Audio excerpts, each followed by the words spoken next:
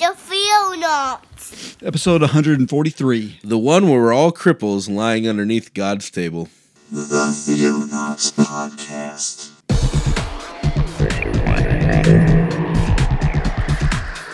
Christian news from around the globe. In the beginning, God created the heaven and the earth.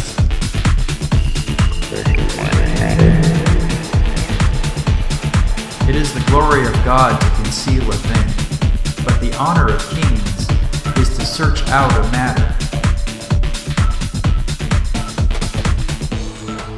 Explore the vast reaches of God's Word.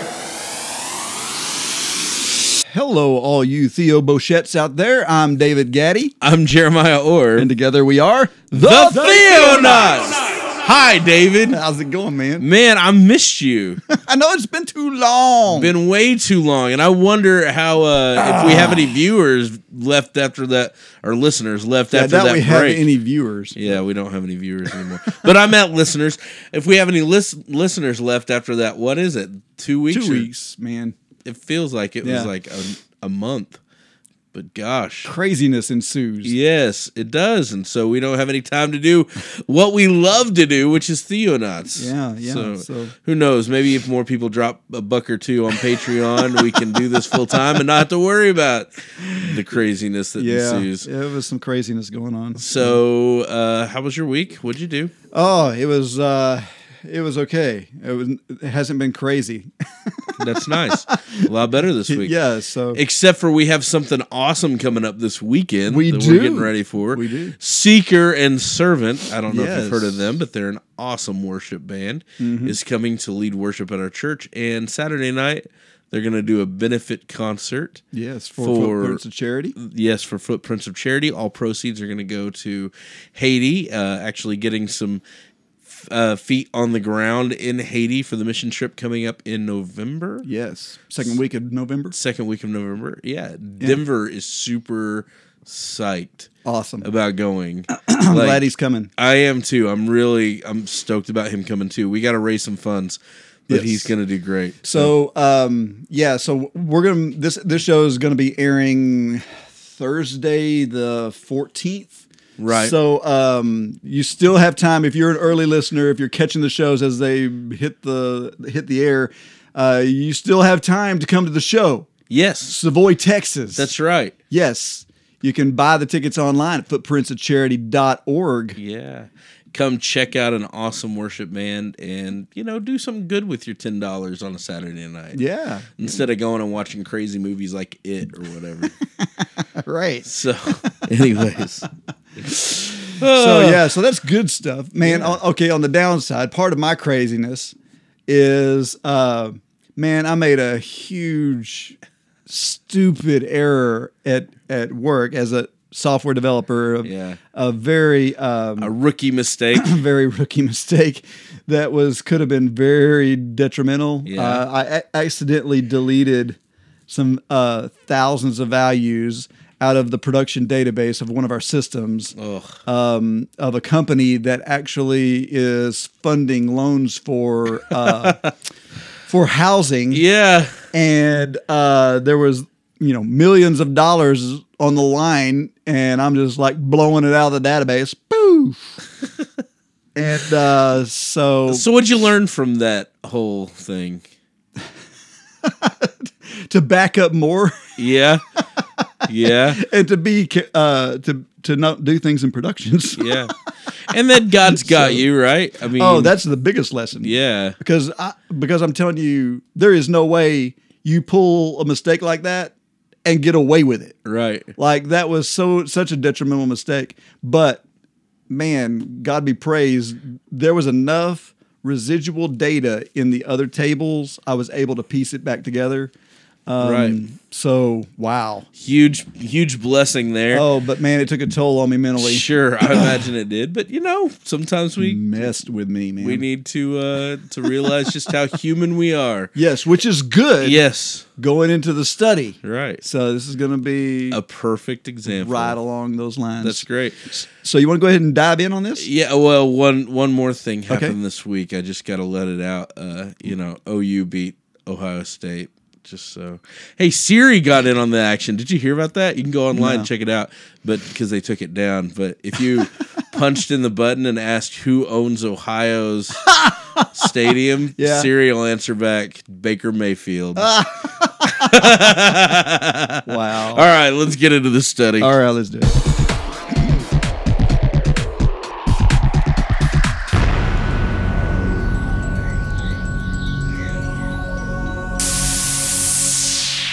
So when I was a kid and I first came across this guy's name, it was one of those that gave me nightmares. I'm telling you.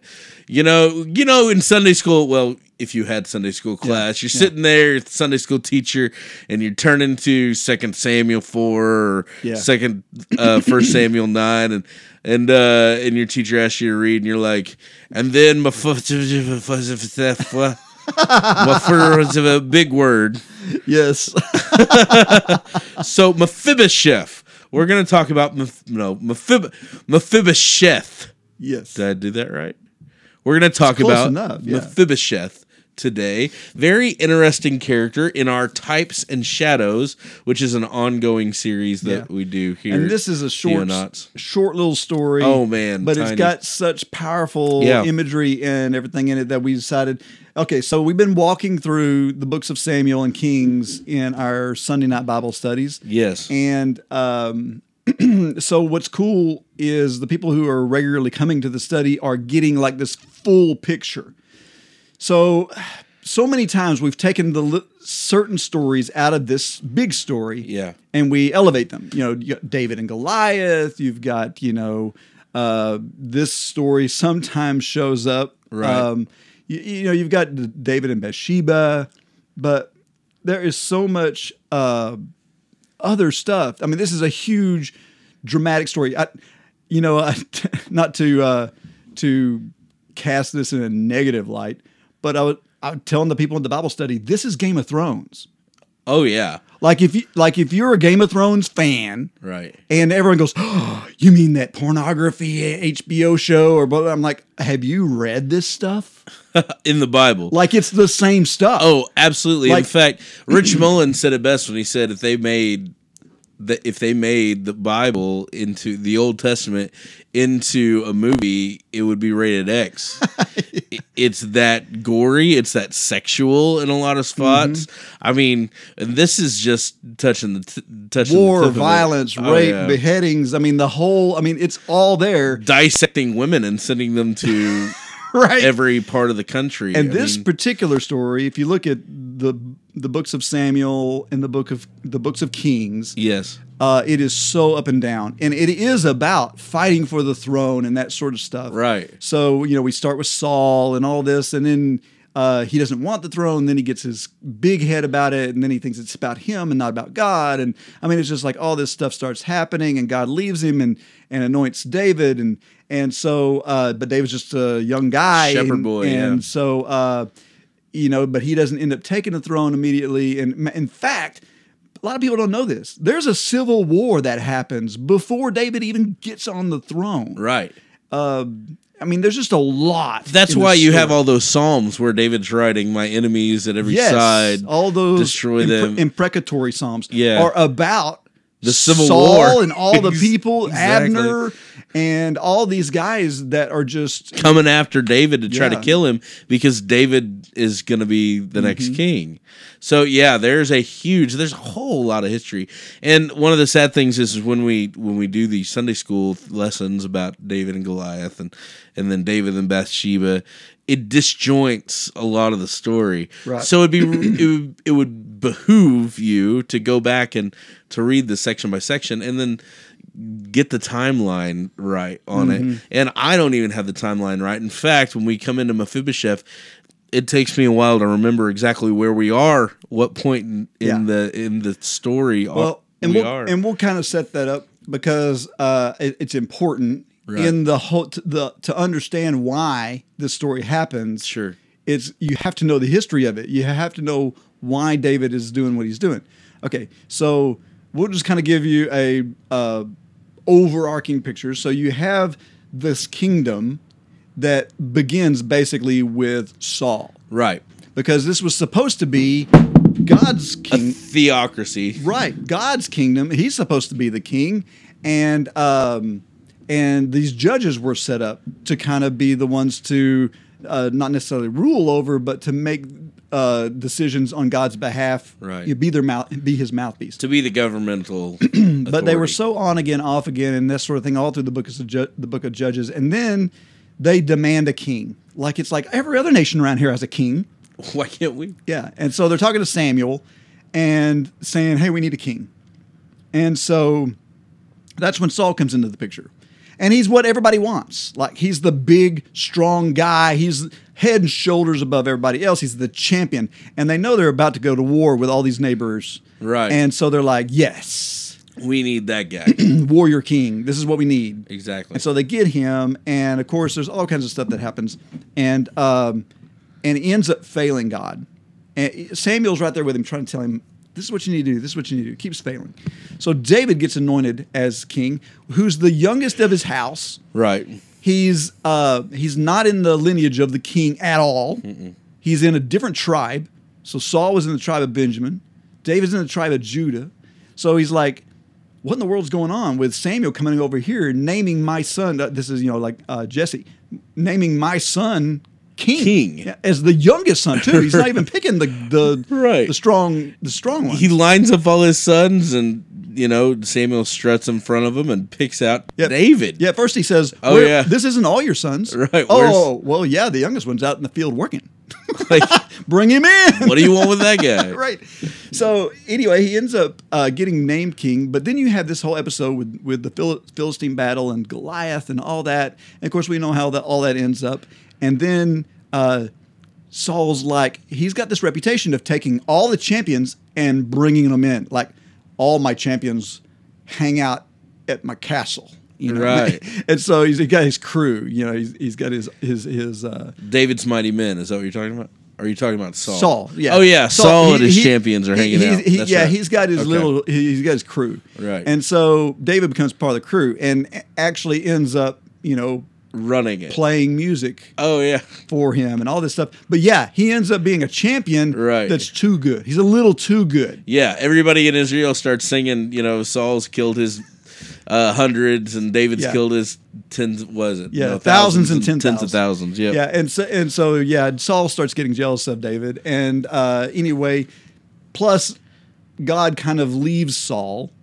And however you want to make of this, a spirit comes upon Saul that tortures him, torments him. Right. So he wants to kill David. And so this all leads to, David and Saul's actual son, Jonathan, are really close pals. Like they're buddies. Best friends, yeah.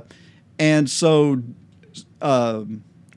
Jonathan actually helps David escape Saul. Right. And so you also have the situation, well, before all that happens, where Saul's trying to get David killed, and he says, "You know what? I'll give you my daughter. Yeah. You want to marry my daughter? Go out there and bring me 200 foreskins or 100 foreskins of these Philistines." Yeah. And David, Did it. yeah, in fact, he doesn't even really want this because he feels like he's unworthy of the hand of the princess. Right. But he's like, but I can earn it. This, like, I can't afford the bride price. But if this is the bride price, I can afford that. I Right. can go get some Philistine foreskins. That's So exactly he goes, right. he doubles the amount. He Yeah. brings back 200, gets the girl, and of course this makes Saul even matter because more he's mad. trying to, yeah. He ends up having to run away, and Jonathan helps him, and he basically loses his wife. Saul gives her to somebody else. Right. So anyway, during all of this, David ends up in exile in the wilderness on the run, and half of 1 Samuel happens during this During time, that time, during all this, and Saul's constantly either coming at him or whatever. So at one point, you have Jonathan, who's his buddy, and Jonathan says, "You're going to be king. I know you're going to be king." And here's the deal, and this is in 1 Samuel 20, or one of the places, 1 Samuel 20, 14 through 17. He says, "I know that you're gonna rule. Here's the deal. I'm gonna be your enemy's son." And if I'm still around, please don't kill me. Right. Because that was what you had to do, right? He says in verse 14, if I'm still alive, show me the steadfast love of the Lord, that I may not die, and do not cut off your steadfast love from my house forever, when the Lord cuts off every one of the enemies of David from the face of the earth. Yes. Okay, so you see, Powerful. yeah. So Saul is asking for mercy here, and he doesn't even. David's not even king, but he says, Right. when this happens, remember our love and remember my children, Right. and make sure that they're taken care of. And because I know that God's going to want to wipe out your enemies, and please have mercy on me. And this happens like not only that one time, 3 times he begs him for this. And each time David swears to him, I swear to you, your house will never die. Right. As long as if I have anything to say about it. And so, to make a long story short, you have David ending up coming into the throne in a really diplomatic way. So cool. What ends up happening is the Philistines end up defeating Saul. Yep. And Saul and his sons, one of them being Jonathan, Right. die in the battle. The battle. Now, the general who's in charge of Saul's army, Abner, sets Saul's only surviving son, Ishbosheth, up as king. Now, Ishbosheth is he's a wimp. He's, And he's also a footnote. yeah. So, and so he's king of Israel. Right. Well, Judah is like, the tribe of Judah is like, David's the one who was named king by God, so Right. they made him their king. So now you've got kind of 2 kingdoms going on. Right. And this is where this whole civil war begins. Right. And of course, David's general Joab, which is also his nephew, by the way, ends up, see, this is sounding just like, I mean, I'm telling you, this is Game of Thrones. Sure. So David's general Joab ends up murdering Abner as they're making truce finally. Okay, so Abner had gotten in a fight with Ishbosheth over a woman because Abner, which is the general, took Saul, the dead king, Saul's concubine. Right.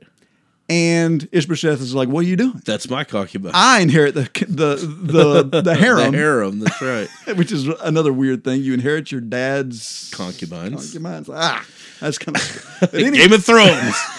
Anyways. So anyway, so there's this little fight between the two, and Abner goes, well, fine. You know what? I'll get on David's side, which is a bad deal because Abner was like, he was in control. Right. So he comes over to make a deal with David, and while all this is happening, David's entourage takes Abner out, kills him. And then some mercenaries, they end up sneaking into Ishbosheth's room and killing him and bringing his head to David, thinking, hey, we're going to be in We good. did great, yeah. And, well, they don't realize that David is a man of honor. That's right. And so he was very upset and ended up killing them. Now there's no one to stop him from sitting on the throne. But he doesn't seize the throne. He sits back for a few years, actually, and lets the tribal elders decide, you know what, Judah has a king, and we're kind of out of luck at this point.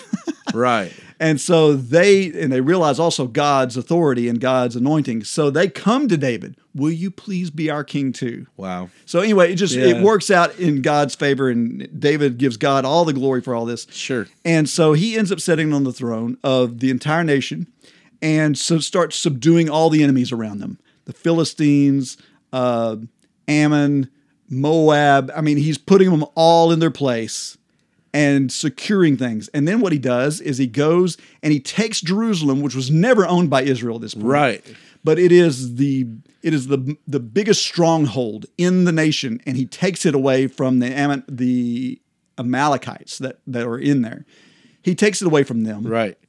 Sneaks through the aqueducts, doesn't he? And yes, Yeah. actually, and then ends up using it as his Kingdom. as the seat. Right. And so now that he's got everything taken care of, then this story takes place. Right. And so I know that was kind of long and drawn out to get us there, but what's important is we had to get to the place where David was promising Jonathan that he would take care of his house. Right. And so this has been years since that. Right? Oh, yeah. And David's finally at a place where he's got a little peace. Now, Jonathan had a son. And this son is first mentioned in 2 Samuel 4. So if you can read 2 Samuel 4, verse 4, we learn about this guy. Give me 1 second. My computer's doing screwy things. 2 Samuel 4, verse 4. Let me pull it up over here. So this is going to take place. I meant to.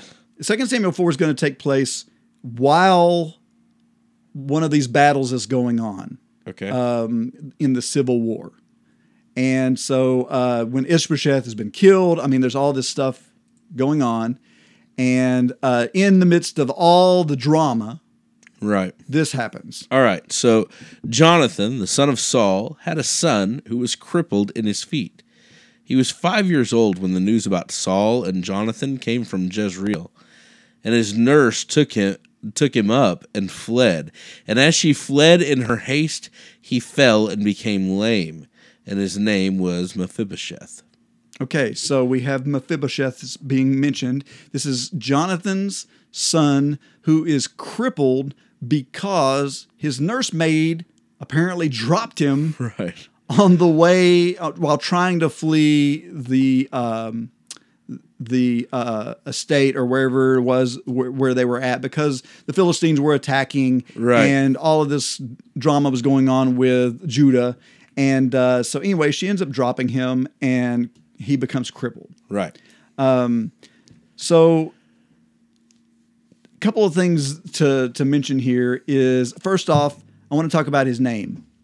Okay. So Mephibosheth was his name. In case you don't know this, 1st and 2nd Chronicles tells the same story. Right. But it's it's less dramatic and it's more straight to the point. Right. It's just simple, like a record of what happened. Right. And so in the book of Chronicles, his name is not Mephibosheth, but it is Meribbaal. Right, Meribbaal. So now the Baal at the end, Baal, B-A-A-L, at this point in history did not mean the pagan god. What it meant was Lord. And so it was very common, especially for kings, to use this in the names of their sons. So it was like the son of the Lord, or the whatever. So Mephibosheth Meribbaal is his actual given birth name. However, it's very interesting that at some point his name gets changed. Now, some say that his name was changed by the scribes because Baal had become the name of this pagan god, and out of shame or out of a desire to get away from to not have it reflect that pagan god's name, that it was changed. That's one theory. But what it was changed to was a negative. Makes it, yes. So it was changed to Mephibosheth. The word boshet means shame. Right. The shamed one. And so it's interesting then that he would be, that this word shame is now attached to him. Right. And so if you think about, so it changed from the mouth of God to the mouth of shame. Right. From the mouth of shame. Right. Right. So if we stop and think about it, this is where the types and shadows are going to start happening. Right. Okay, so let's go to the Garden of Eden for a minute. You got mankind. Yeah. We are in the presence of God. No sin. Constant light, right? We're in paradise. We are basically from the mouth of God, right? We are in that condition. Well, yeah, God spoke us into being, you know? Yes. That's awesome. Okay, so what Or happened? breathed into us the breath What of happened to life. this child? He fell. He fell and was crippled, Yeah, and the fall changed him. right. It changed him from being this essence of God and being with God or from the mouth of God to being shamed. And this mouth. Okay, so what did Adam and Eve, what was the first thing they did whenever they realized what they had done? It was shame. Yeah. Let's clothe ourselves. That's right. Let's go clothe ourselves. Complete shame. So already, I mean, we haven't even got past the first verse, but we've already got this connection between this man or this child and our history, mankind's history. Right. And so what's really cool is, now remember also that what's about to happen in chapter 9 of 2 Samuel is the result of a promise that was made. So if we go into the Old Testament and we read Genesis chapter 12 or 10, 11, and 12, you start to read about 12, 13, and 14. You're reading about Abraham The covenant. Yep. and the covenant that God makes with Abraham, which the Apostle Paul actually brings up in Galatians and says, and Romans, and says, this is why Jesus is here. There was a promise that was made that would redeem all of mankind. Right. And so because the promise was made, the Lord comes looking for us because we are lost children and we are estranged from him. And he wants to bring us into the promise. Okay? So let's look at chapter 9 of 2 Samuel, and let's look at the first 5 verses there. Okay. Chapter 9 of 2 Samuel. So this is after everything's cooled off. Right. David's comfortable now. He's established, he's established the Ark of the Covenant back, so he's got the religious things in order. Right. He's got the war stuff in order. He's got everything kind of secure at this point. Good. And then this happens. All right. And David said, is there still anyone left of the house of Saul that I may show him kindness for Jonathan's sake? Now there was a servant of the house of Saul whose name was Ziba, and they called him to David. And the king said to him, are you Ziba? And he said, I am your servant. And the king said, is there not still someone in the house of Saul that I may show kindness of God to him? Ziba said to the king, there is still a son of Jonathan. He is crippled in his feet. The king said to him, where is he? And Ziba said to the king, he is in the house of Machir, the son of Ameliel, at Lo-Debar. Then King David sent and brought him from the house of Machir, the son of Ameliel, at Lo-Debar. Okay, so all of a sudden, David turns his focus, the king turns his focus to the promise. So he remembers, he doesn't even know that Mephibosheth exists. That's right. But he remembers the promise. And so he begins a search for the lost son. Right. And so when I was thinking about this in terms of how we can relate to it, and one of the things that I think is interesting is God's timing. Like God operates in his own time. Right. He's not subject to our time at all. In fact, people are constantly like, one of the reasons why people even doubt the existence of Jesus is because not everything has been fulfilled yet. And there's this, question of, well, is this, going to happen? It's Right. been 2,000 years. And so it's like, okay, well, God doesn't operate in your time. Why in the world? He made this promise to Abraham 3,000 years Right. before Jesus shows up. Right. Right. So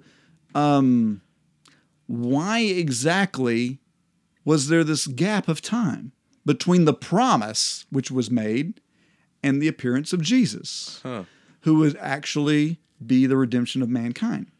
And now that we have the Bible, we can actually see a lot of it. We can see God, what he's doing through history to prepare the way for his son. But if we look at David, we see a similar thing. He made the promise after he was anointed king, Right. but he wasn't on the throne yet.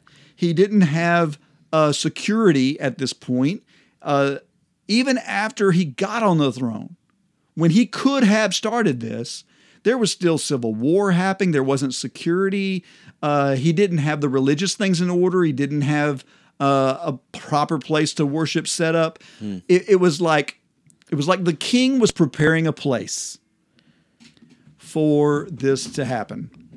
And it was like, because if I'm going to bring in and fulfill this promise, it needs to be in a time when it will be appropriate for what needs to happen. So for one, I think that's interesting. We also look to, in us individually, how many people go to church their whole lives and never commit to Christ? And it's like, you grew up sitting in the pew, but just it never sank in. And then like 10, 15, 20 years later, that person, something happens. Wow. Something happens in that person's life, and all of a sudden they're prepared. Like everything is in the right place, and God reaches in and touches that person. There's like, all of a sudden, there is the finding of the lost son. And so I think that's really cool that there's this gap in preparation that happens here. Well, yeah, and it definitely teaches us patience. Right. Which is pretty amazing. But the fact that he is good to his word, it doesn't matter the time frame. Right. He's good for it. Right. The promise is, like David here was a promise keeper. Right. Like he's keeping the promise. It might have taken a while, but it's the same way with God. God's going to operate in his time, but he's still a promise keeper. But it's going to happen. Right. Yeah. And so I also find it interesting that the king sends out a servant to go get, and that to me, that's a Holy Spirit representation. Sure. And so he says, I've got this, there is a son. There is a son named Mephibosheth. So he's the shamed one. He's from the mouth of shame. Right. And he is crippled. I think about this for a second. He's crippled means that he's not self-sufficient. Right. Like, especially in their time. Yeah, and that's a big thing I wanted to look at is the fact that during that time frame, I mean, a crippled man is basically a worthless man in that time frame. There's no affirmative action here for cripples. Right. This isn't. I'm disabled. I'm disabled. Yes, there's no wheelchair for this guy. There's no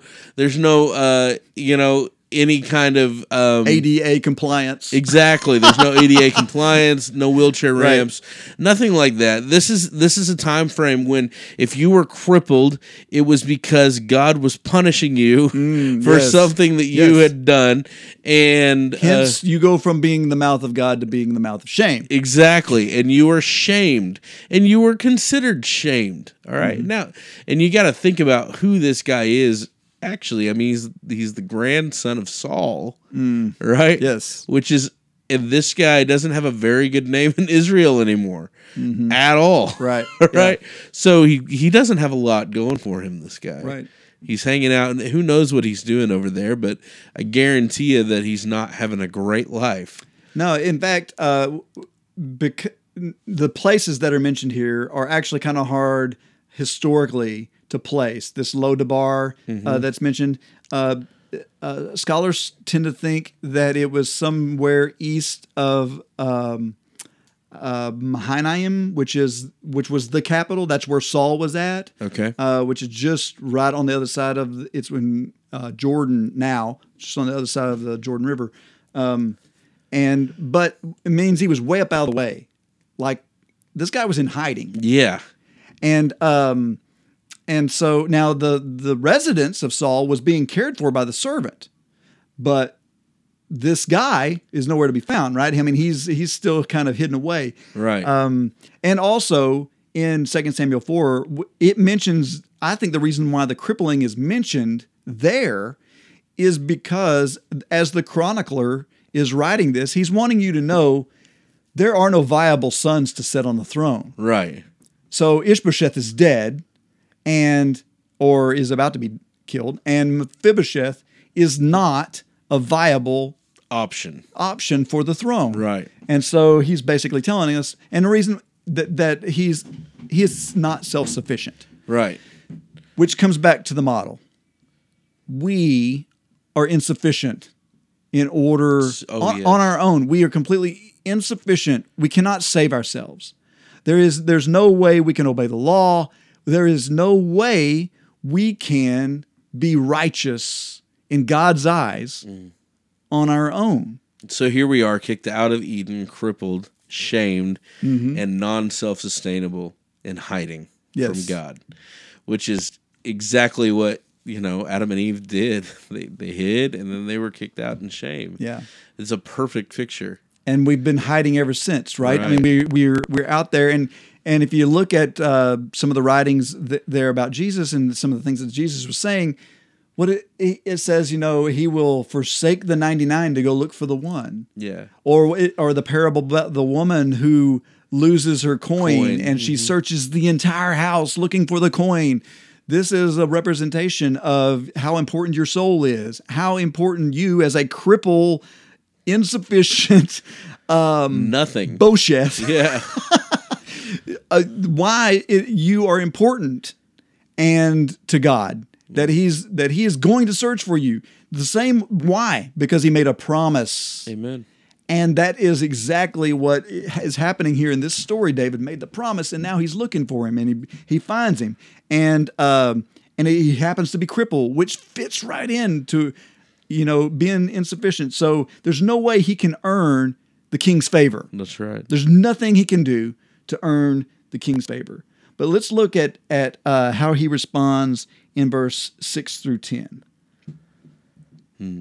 He says, and Mephibosheth, the son of Jonathan, son of Saul, came to David and fell on his face and paid homage. And David said, Mephibosheth! And he answered, Behold, I am your servant. David said to him, Do not fear, for I will show you kindness for the sake of your father Jonathan, and I will restore to you all the land that Saul your father, and all the land of Saul your father, and you shall eat at my table always. Okay, well, let's go ahead and stop there because there's too much cool stuff I know. going on in here. Okay, so what is Mephibosheth's response? Oh, well, put yourself in Mephibosheth's shoes. Okay? Here's David. King. Warrior king, who not only is warrior king, but has usurped your lineage. Yes. So he is your grandfather's mortal enemy, right? Yes. Who God destroyed your grandfather in order to make this guy king. Yeah. And now you're in hiding from this guy. Because he's the mortal enemy of your family. And so in his mind, what's he deserving? Well, what's he think's going to happen? Right. What he knows is going to happen is that in his mind, what he knows is going to happen is this is it. David's bringing me over here to kill the last of the line. Mm-hmm. Now I can't understand, and I wonder what's going through his mind as he's traveling, because he's probably thinking, "I'm crippled. I'm no challenge for this guy. I'm disabled, right? Yes. I'm no challenge for this guy. Why in the world does he want to kill me off? Mm-hmm. Like I don't want the throne. He can have whatever he wants. Yes. Leave me alone.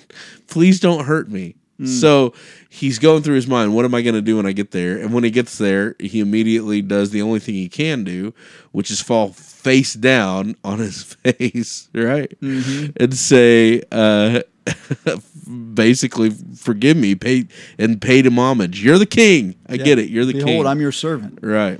And and you think about it, even though Mephibosheth's acts are recorded, so we don't really know much about what kind of a guy he was. Right. But we do know that basically just for being who he was deserving death. He was deserving death. But not for any deed he did, but simply because of who he is. That's right. The simple fact that we are under the fall makes us deserving of death. Right. Sin is in our very nature. We cannot hide from it. We cannot look away from it even. I mean, it draws us. Yeah. So it's like we are deserving of death. Yeah. And the wages of sin is death. Yeah. And so Mephibosheth realizes here, I'm deserving death because of my name, because of who I am. And as you said, the only thing he could do, he couldn't say, hey, let me go do this for you. Let me go lift this for you. Let me go carry this for you. Let me go be an ambassador for you. There's nothing he could do. Right. All he could do was beg for mercy. Behold, I'm your servant. And that's exactly how we come to God. That's exactly how we come to Jesus. Definitely. We realize there's nothing we can do. As soon as we truly meet God for who he is, the first natural thing that we do is we realize who he is, realize who we are, and we do just like Isaiah, woe is me, for I'm a man of unclean lips, I dwell amongst a people. Yes. And the reality is we realize our sin, and so Mephibosheth realizes who he is and falls at the feet of the king, which is pretty powerful. And okay, so God demands a fear. Like his very essence of who he is. Oh, absolutely. Demands that. Right. Like, what did Solomon say? That the whole thing is about the fear of God. Like, like that is what we are made for. Right. Like and God's loving and we love him and all that. But if God shows up in your face, like when you see him for the first time, dude, you're going to be shaking in your boots. Yeah. Like but at the same time, it's a reverent fear. It's not fear of it's not like once we have found him, he becomes our father, and there's a totally different thing. But coming to him, there's this reverent fear. And is that not what makes grace so sweet in a lot of ways? Oh, certainly. Yes. Is knowing the other side of that. Knowing what could happen to you. Yes. Knowing what God could do with a look. Right? Yes. And knowing that you don't measure up to his standard. And so it's awesome. Yeah. David's first words to him. I love Do not fear. Yeah. For I will show you kindness. Yeah. For the sake of your father Jonathan. And so it's just not the same words we get. Whenever we come and we throw ourselves at his mercy, his response is, don't be afraid. What did Jesus tell his disciples as he was about to leave? Don't be afraid. Don't be afraid. Yeah. I'm coming back for you. Right. There is a place for you that I'm going to put together for you. And of course, the promise that's given here, he says, I will restore to you all the land of Saul. I'm going to give you that. the inheritance of a king. Yeah. This is land David deserved because David won the crown. That's right. Like this is David's stuff. One of David's cool, honorable things is though, he set that land aside. The servant was actually living kind of high off the hog because he had all this stuff to maintain. And so now it's all going to be Mephibosheth. Like he says, I'm giving all of this to you. He becomes the inheritor. So we, as sons of God, become inheritors. And we inherit his kingdom. Think about that. Wow, what? That's so awesome. Yeah, and joint heirs with Christ. I mean, as it says right there in the New Testament, we are children by adoption. Yeah. Okay, so now Mephibosheth is not David's bloodline. He's a different tribe completely. Right. He's of the tribe of Benjamin. But David here makes him family. Look what he says next. You shall eat at my table always. Now, this is a big thing in Jewish custom because the table is sacred in a lot of ways. You do not eat with anyone unworthy. And that's why there in the New Testament there's so much problems in the New Testament church, right? The whole book of Galatians is written because of this issue. Right. Paul is writing to Peter, basically. Well, he's writing to the church of Galatia, but he's talking about how Peter rejected the Gentiles and wouldn't sit and eat with them. Why? Because he considered them unworthy because they were dirty, right? Yeah. So eating at a Jewish man's table, when he invites you to eat at his table, he invites you into fellowship with him. Yes. Which is something that is very profound to them. They don't do it off the cuff. Right. When Jesus goes in and eats with Zacchaeus, it was a scandal. Why? Right. Because people viewed Zacchaeus as completely traitor. unworthy. Yeah. Why would you eat at Zacchaeus' house, Jesus? I can't believe that. He's a dirty tax collector. So here David is, and he's inviting Mephibosheth to the king's table. Yes. To sit down and eat with him. Not for a week. For the rest. Not for a month. That's right. Forever. For the rest of his life. You will eat at my table always. And oh man, I just love I love the fact that this shows you David's faithfulness to his promises. It shows you David's mercy, his kindness, his love for the ones he made the promises to. So what does it tell us in the Old Testament? It tells us that David was a man after whose own heart? God's. He was a man after God's own heart. This is God's reaction. David is mirroring what God would do, what Right. God is doing. And so I just think it's so cool. So beautiful. So go ahead and read 8 through 10 there. Okay. And he paid homage and said, "What is your servant that you should show regard for a dead dog such as I?" I just love that response. Oh, yeah. He realizes, and a dog, and again, in Hebrew Yes. language, it's like Gentile. a Gentile. That's right. Yep. Unclean animal. That's right. Verse 9. Then the king called Ziba, Saul's servant, and said to him, "All that belongs to Saul and to all his house I have given to your master's grandson. And you and your sons and your servants shall till the land for him, and shall bring in the produce, that your master's grandson may have bread to eat. But Mephibosheth, your master's grandson, shall always eat at my table." Now Ziba had 15 sons and 20 servants. So I find it interesting that it tells us how many. It tells us that Ziba was pretty well off at this point, even though he was a servant by himself. Right. He ends up with servants of his own and 15 kids. So, but that being aside, okay. So going back to the dead dog statement, is this not an example of worship and praise? Like, I mean, I don't want to be blasphemous. He's not actually worshiping David, but the posture of what he's doing here is the same Yeah. as what worship is. Yeah. Which is, I mean, how many times have we sung Amazing Grace? Right. That saved a wretch like me. me. Isn't that what Mephibosheth is saying? I'm a dead dog. I don't deserve this. I'm so unworthy of this. Like, why would you do this? This doesn't even make sense. You're the king. You don't have to do this. But David did it anyway, and makes the servant that sought him now serve him. Right. So stop and think about that for a minute.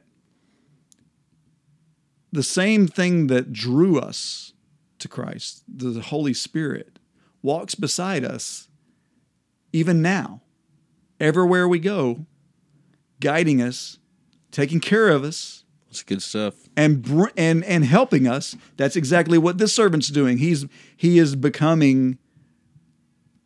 You're a cripple. Right. You can't do a whole lot on your own. Right. Who's going to till the ground? Who's going to work the soil? Who's going to? The servant is the helper that has been given to him, the comforter, right? Yeah. And that's what we have. We have a comforter. We have a helper who's with us all the time, Amen. making sure that the things we can't do. You might think you can toil the ground, but you can't do it like he can. Right. You might think that you can work your field, but you can't do it like he can.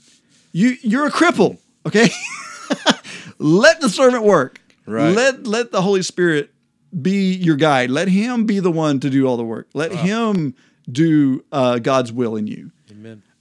So anyway, it's just all this cool stuff. Sure. The reminder once again that remember, you're going to be at the table of the King forever. Right. I mean, that just keeps coming up. Yeah. And of course, the last couple of verses are just kind of interesting because it's kind of a "and he lived happily ever after" type of thing. Verse 11, then Ziba said to the king, according to all that my lord the king commands his servant, so will your servant do. So Mephibosheth ate at David's table like one of the king's sons. That description right there, we're going to eat at the king's table like his son. Yes. We're adopted sons and daughters of the high Joint king. heirs with Christ. Oh, it's beautiful. And Mephibosheth had a young son whose name was Micah. And all who lived in Ziba's house became Mephibosheth's servants. So Mephibosheth lived in Jerusalem, for he ate always at the king's table. Now he was lame in both feet. And I love that little tag. Yes. He's like, remember, this guy was lame, and he's eating at the king's table. Yes. Wow. And that whole thing right there, that very last verse, Mephibosheth lived in where? Jerusalem. Okay, the seat of the king, right? The Revelation refers to New Jerusalem, where we are going to reside, right? Yes. So you have this whole, there is, even in the name, there is a model here. He's living in Jerusalem as an adopted son of the king, eating at the king's table. He invites me to the banqueting table. Yes. That is so beautiful, and that's exactly, this is a picture of somebody bought by grace. And may I be lame in both my feet. Yeah. Yeah. And may I remember that for all the rest of my days. Keep reminding me. Put it as the last verse of my story, because this is pretty much the last. Put it on my his story. tombstone. Yes, and he was lame in and he both was feet. lame in both of his feet. That needs to be on a T-shirt. Yeah, that's good stuff. Oh. All right, man. You got some news for us? Yeah, let's do it. And now, the news. All right, let's see here. Where do I want to start? So much good stuff, right? I mean, there's just so much good stuff. Of course, we need to definitely be praying for the hurricanes that have been hitting Houston and Florida and Haiti and everywhere else in that vicinity. Crazy stuff. Crazy stuff. And now praise the Lord that, the Hurricane Irma kind of subsided. It didn't do half as much damage as what they thought it was going to do. I know, it's really strange. Yeah, it just kind of like chilled, which I think is a God thing. So, okay, so this is like a Category 5 hurricane. Yeah. And it's like when it was in the Atlantic, like off the coast of Haiti, it was measured at a greater than a Category 5. Like if there was a greater category, it would have been at 185 mile an hour winds. Sustained. Sustained. So that's like ongoing. Yeah. Like sand and water flying at 180 miles an hour is going to just rip flesh. Shred things. Yeah. Yes. Okay. So I'm thinking about this. I'm sitting there watching because I got all these friends in Haiti, and I'm watching this thing. And at one point, I opened up the satellite imagery, and I can't even see Haiti. It's gone. Like it's underneath the hurricane. And I'm thinking, oh no, because they suffered from Hurricane Matthew last year, and it was so devastating. And I'm thinking, oh, logging off can't take this. Like this is going to be horrible. And so whenever it passes by and we reach out to all of our connections in Haiti, every one of them, this is what they say. Well, we got a little rain. I was like, what? Really? A little rain. And that's pretty much it. There was some there was more damage on the northern coast, but I really don't know anybody up there. Wow. But yeah, all the places where we work was pretty much unaffected. And I was like, how does that happen? How does a Category 5 plus hurricane pass right over you and you get a little rain out of the deal? Yeah. It's got to be a God thing. It has to be the power of prayer right there. So we definitely need to be praying for Houston. And, we had the whole debacle with the Joel Osteen's church. I don't know if you read all that. Yeah. I didn't pull up any of that in the news because I just think it's all I'm just going to messed up. stay away from that. But it cracked me up. Did you see the Babylon Bee on Joel Osteen?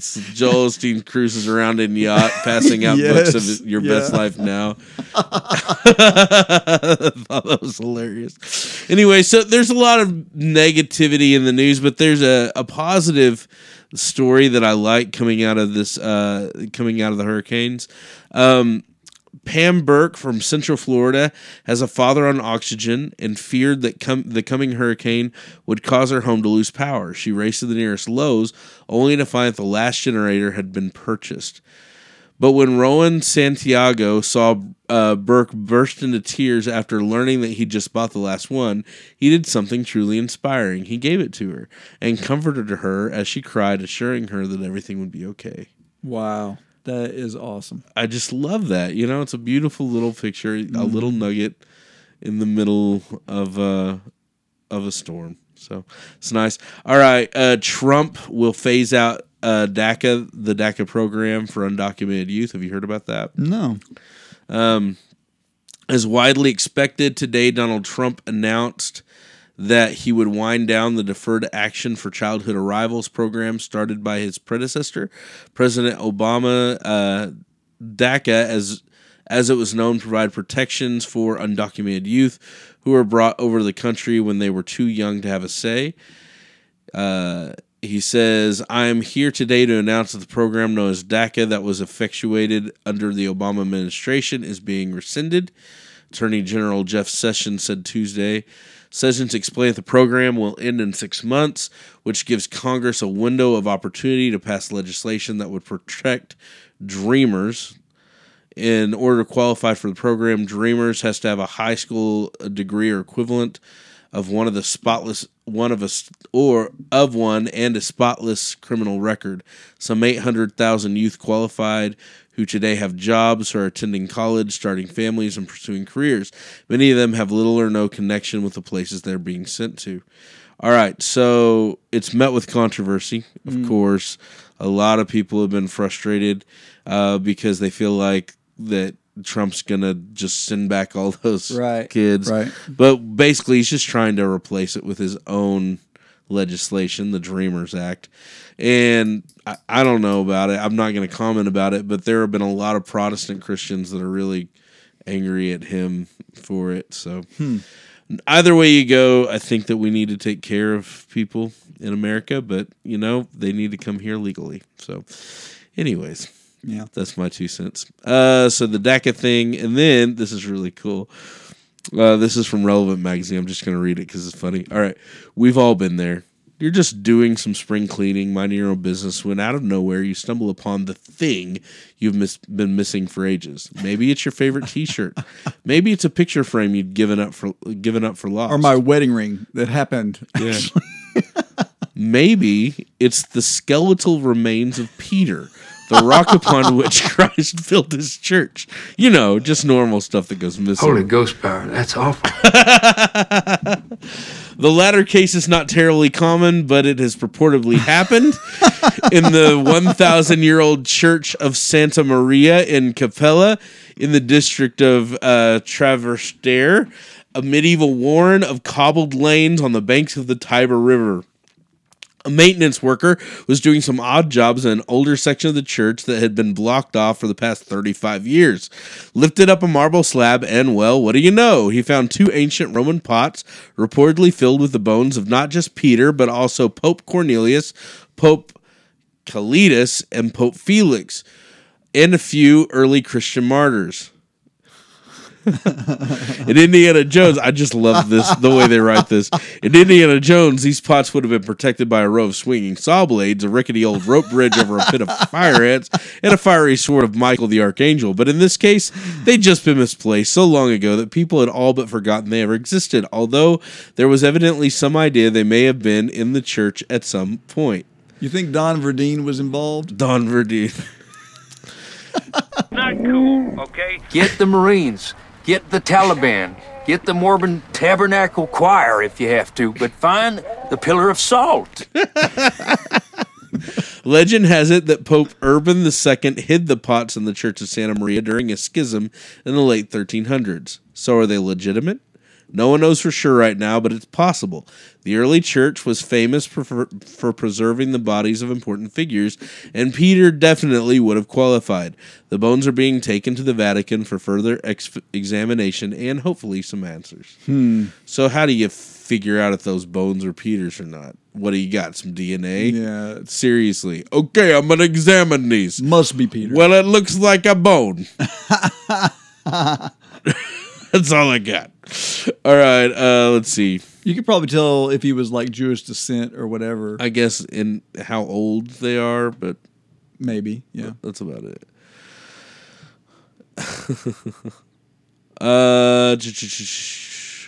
Let's see, where else am I? Okay, so I got some today in church history. Hop in our TARDIS Yes. and go back in time.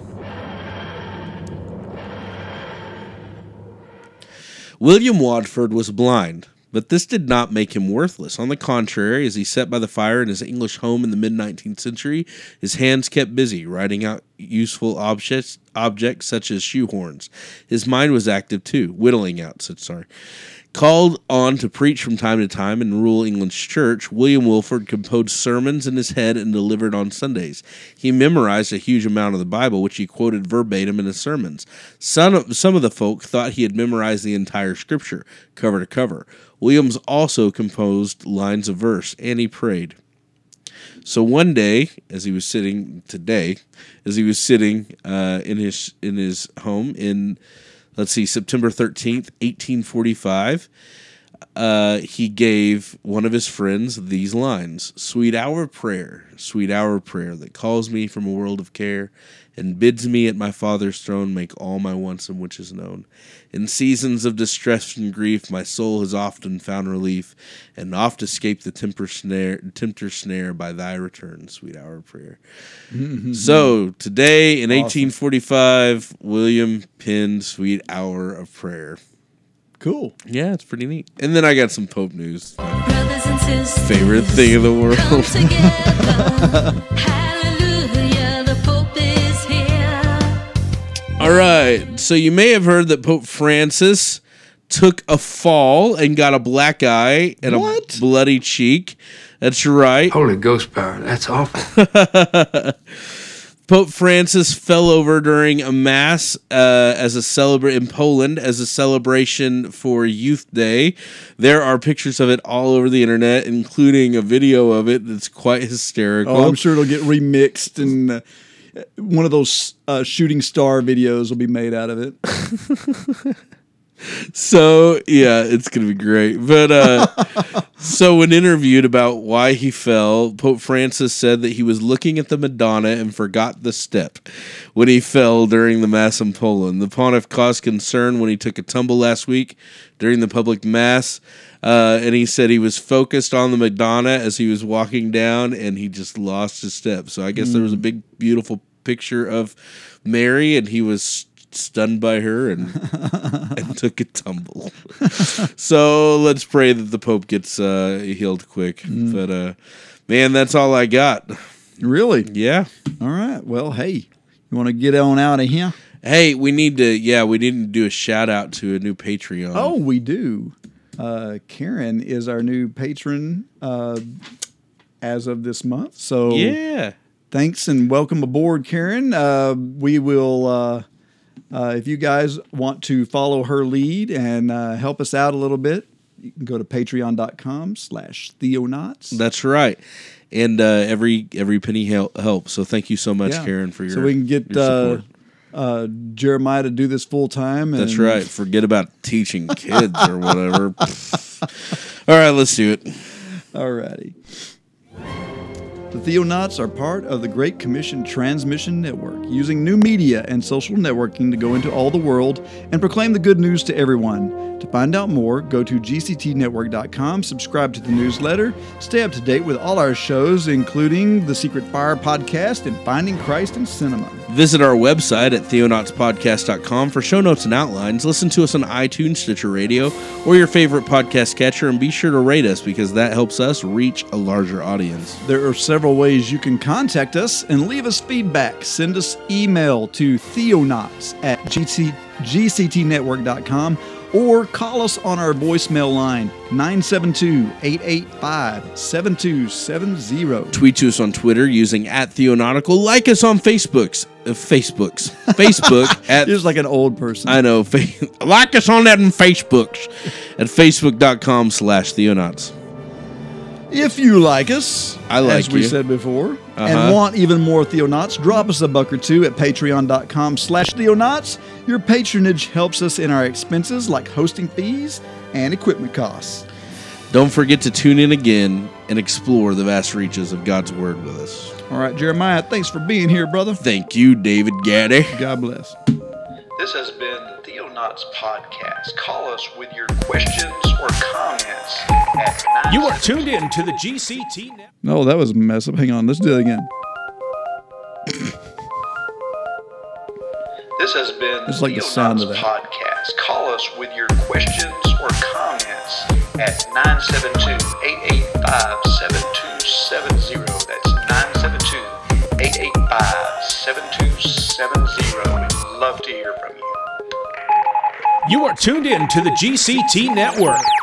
This is your Great Commission transmission. At GCTnetwork.com. And this man told me, he said, did you know that we have evolved from protozoas? Do you know what a protozoa is? No, I do not. It's a gall-dong sea monkey. Say what? Can you imagine that? Looking around at the loved ones, at your mother, at your father, at your beautiful wife, and saying, you're a sea monkey. You belong on the bookshelf of a child that's going to neglect you and watch you swim around for a few days and then end up falling to the bottom of the sea monkey aquarium and turning into dust. Holy ghost power, that's awful. Did you